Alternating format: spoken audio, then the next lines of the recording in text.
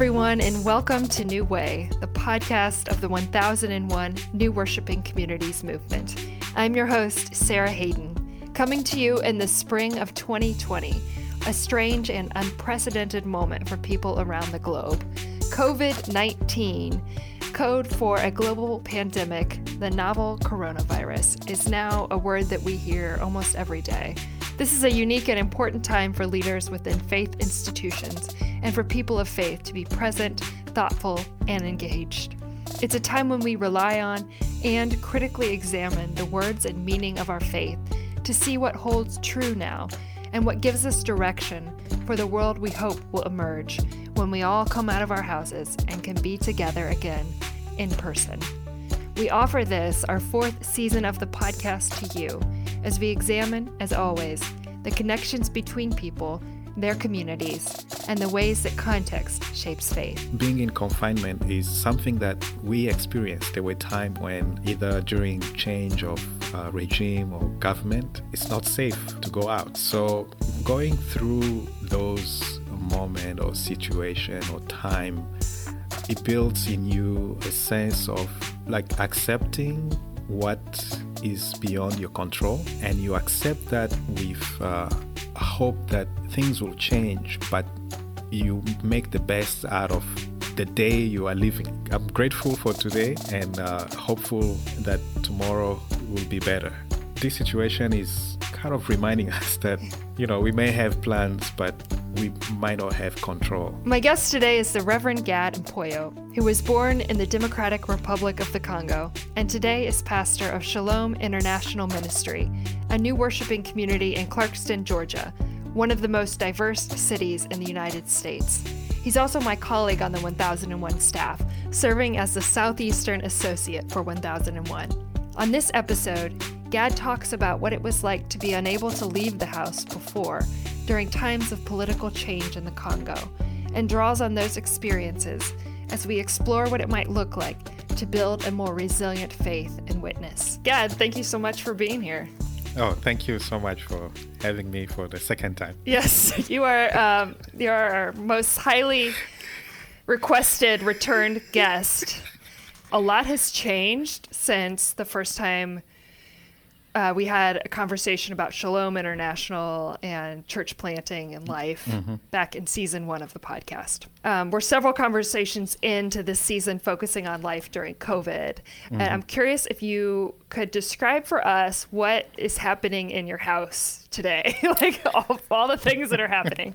Yeah, life in our family right now, it changes almost every day.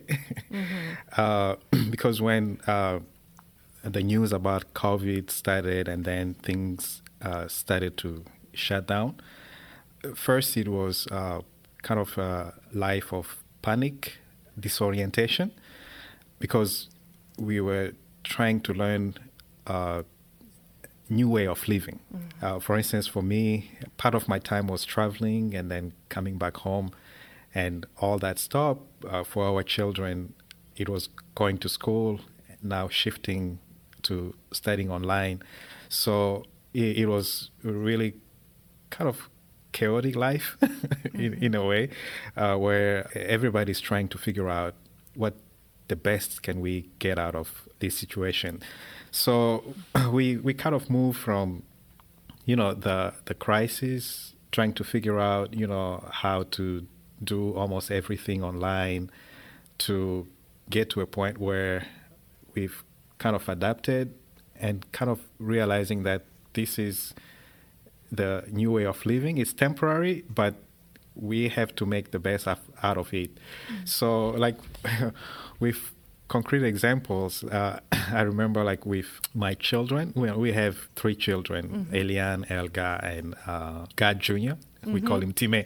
And how old are each of them right now? 7. Yeah. Elga just turned 6 yesterday. Oh. And Time is 5.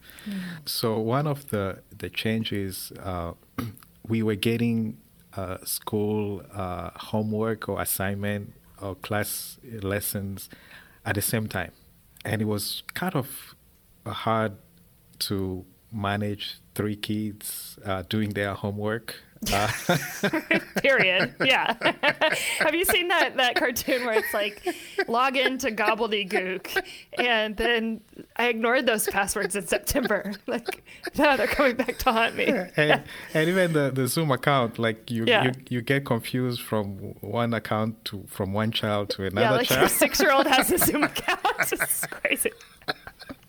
Yeah, like I said, it was really hard at the beginning, but now we're getting used to it. But it's still hard because I'm trying to take it from parents' perspective and also children's perspective. Yeah. Like Elga, and oftentimes she asks me like, why are we not going to school, or why are we not going out? Like yesterday, that was her birthday, and she has been planning about this birthday for quite some time. She wanted a friend to come over, and but we had to be, creative, having her friends send videos and audios, and so it's kind of just how we make the best, out of this situation, a family setting.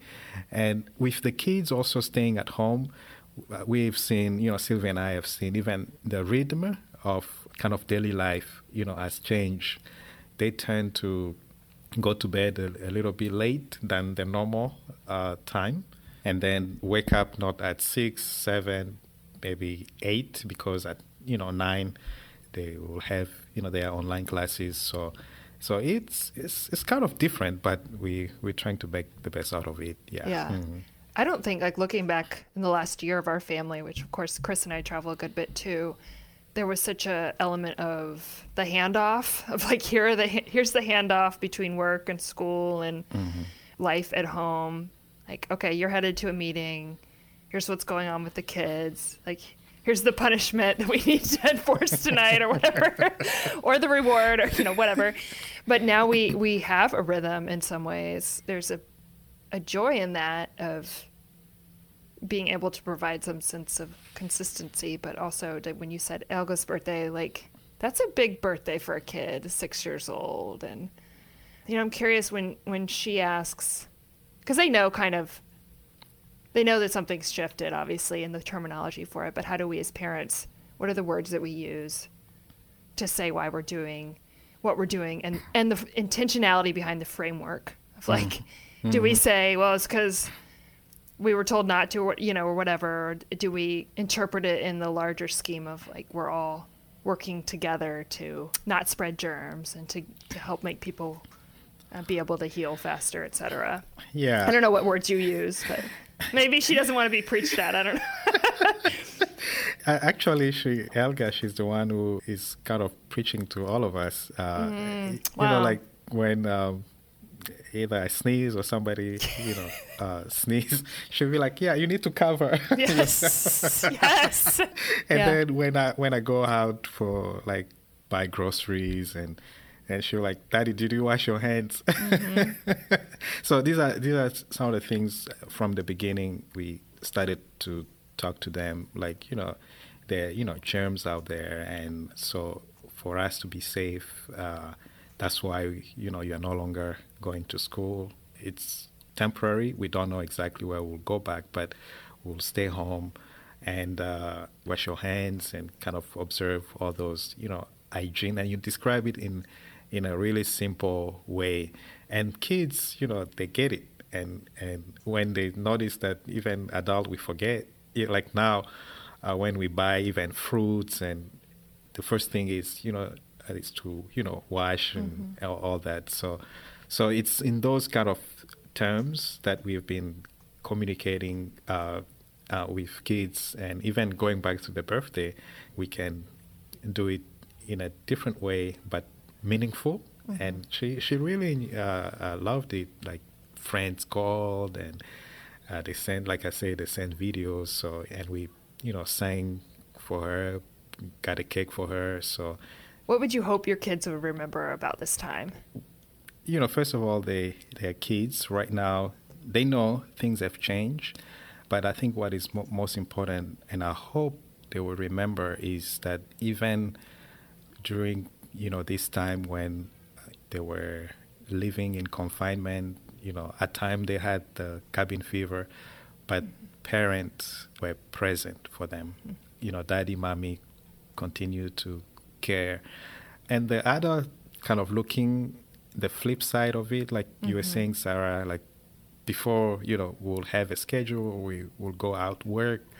But I think they will remember that though this was a difficult time, they had to spend time with their parent. They had to play with, their parent. They had to watch cartoon, with their parents. So, and when they grow up, I hope they will remember that we had parents who were resilient, because in their world, apart from not going out, but they see that they have a shelter, they have food coming on the table. But I think when they grow up, that's when they will kind of understand the magnitude or seriousness of this situation. I think what's important is for them to have those good souvenir or moment in the midst of a crisis. Yeah. Hi, buddy. I've got an interloper. You want to say something? Have a good night. Have a good night. Stay in your bed, okay? Okay, I'll try to. Okay. I'll try to. It was making me think of, like, what you were saying, Gad, about once, like, this idea of not being a people and then being God's people. I mean, for me, the whole COVID reality has brought a new awareness of the interconnectedness of things and just the commonalities of human experience that we've said before, that nobody's going through exactly the same thing. And I don't want to pretend that the experience of social distance is the same for anyone. To me, in choosing how we frame and what we recall and the stories that we listen to and the ways that we talk about what is going on to our children, there are choices within that as to how we live, even though it feels like as a white American, choices have been, you feel that the choices have been taken away, and that's the predominant experience, versus this idea of like the choices that we have are the most beautiful choices of all, in terms of like what story do we live in and what narrative do we choose that's our predominant narrative. So that's what it brings up to me, and the experience you just recalled and shared. This time, for instance, here we might feel like our choices have been reduced or cut. Yeah. Maybe my choice of going to the coffee shop, my choice of going to the movie, it's no longer the case. But it's a time where it's bringing us to more together, especially for people who don't have a lot of choices before them. What I'm trying to say is, for instance, at my house, apart from my 3 children, I also have my nieces and nephew who stay with me. And when COVID kind of started, so I got a call from home that there are 2 of my relatives who have been staying in New York and St. Louis. One is boarding school and the other one is a college student. So in moments like this, when you get parents who are outside the country and they have their children, and what they get on the news, it's very difficult for them. So they ask me, like, can you have their children at our house? And then I say, oh, of course, because this is the time when we need to get together, because they are young. So for them to either stay in the dorm where everything is locked, they will feel isolated, they'll feel alone, and that can even generate into some mental, stress and all that. Yeah, but for them to feel like they have a place, it makes a big difference, not only for their parent, but also for themselves, because they know that they are safe. And not only they are safe, but they are part of a family. So we have more people than, but it's fun.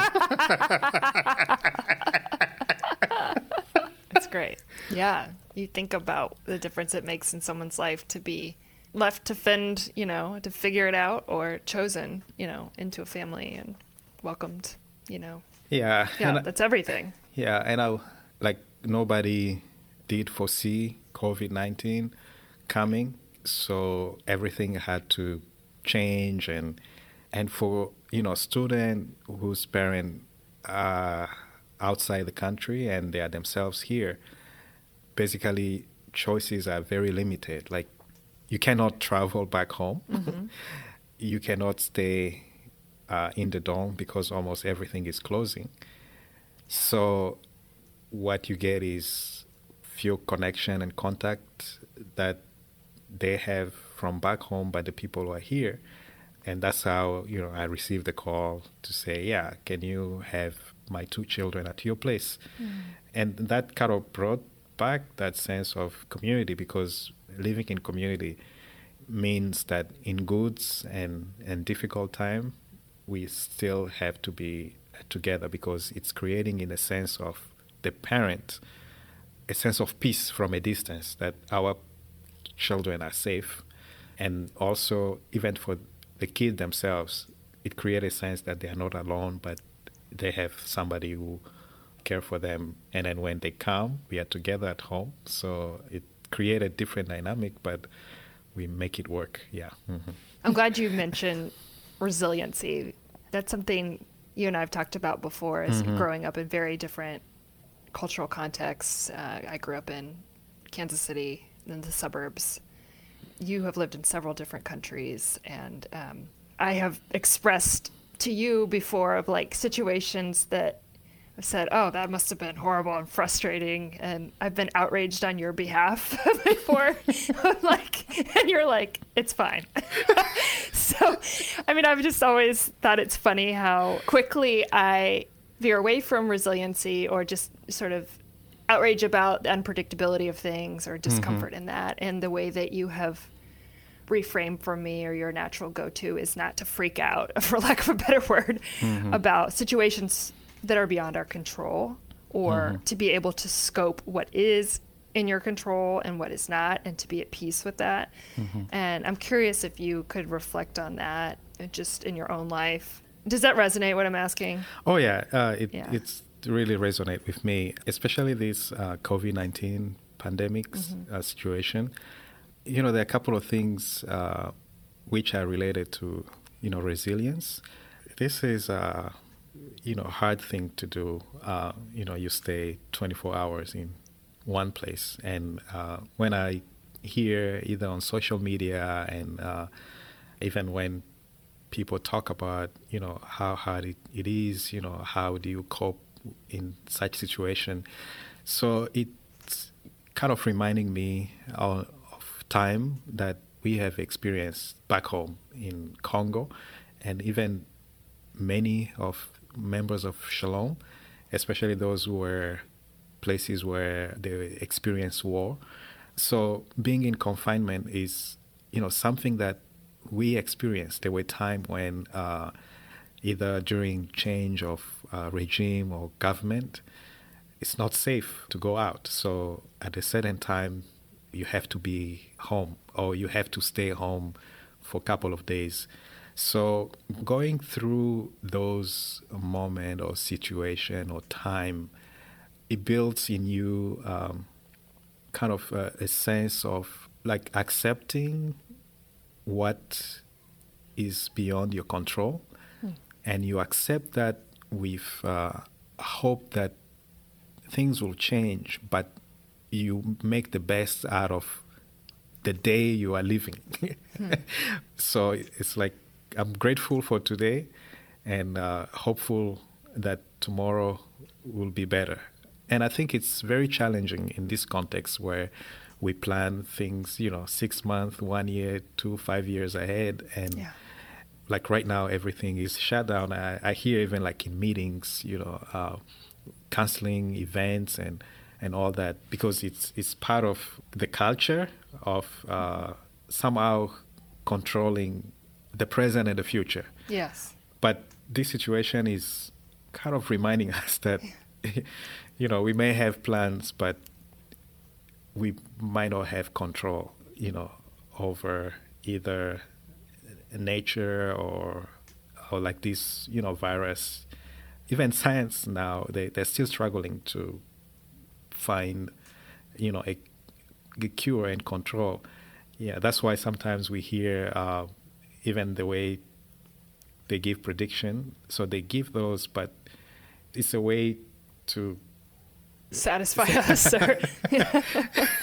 But still, there is that lack of control. Yeah. But the question is, like, when we don't have that or we lack that, how are we responding to it? Yeah. And living in those time when you don't know what tomorrow will bring, but being content with what you are being given today has helped us even to cope, with this situation we are living in today. So the sense of resilience in this time. Yeah. It makes me, as someone who really resists uncertainty and resists sort of abiding in the unknown, makes me hunger in a way and yearn for the kind of peace that you're talking about, and to be grateful in the midst of the tremendous loss of this time, that there's an opportunity to grow as a human being and to grow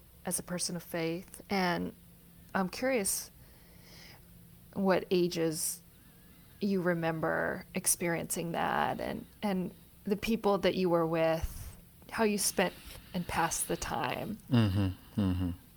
Yeah, there are, a couple of instances, but I'll name two.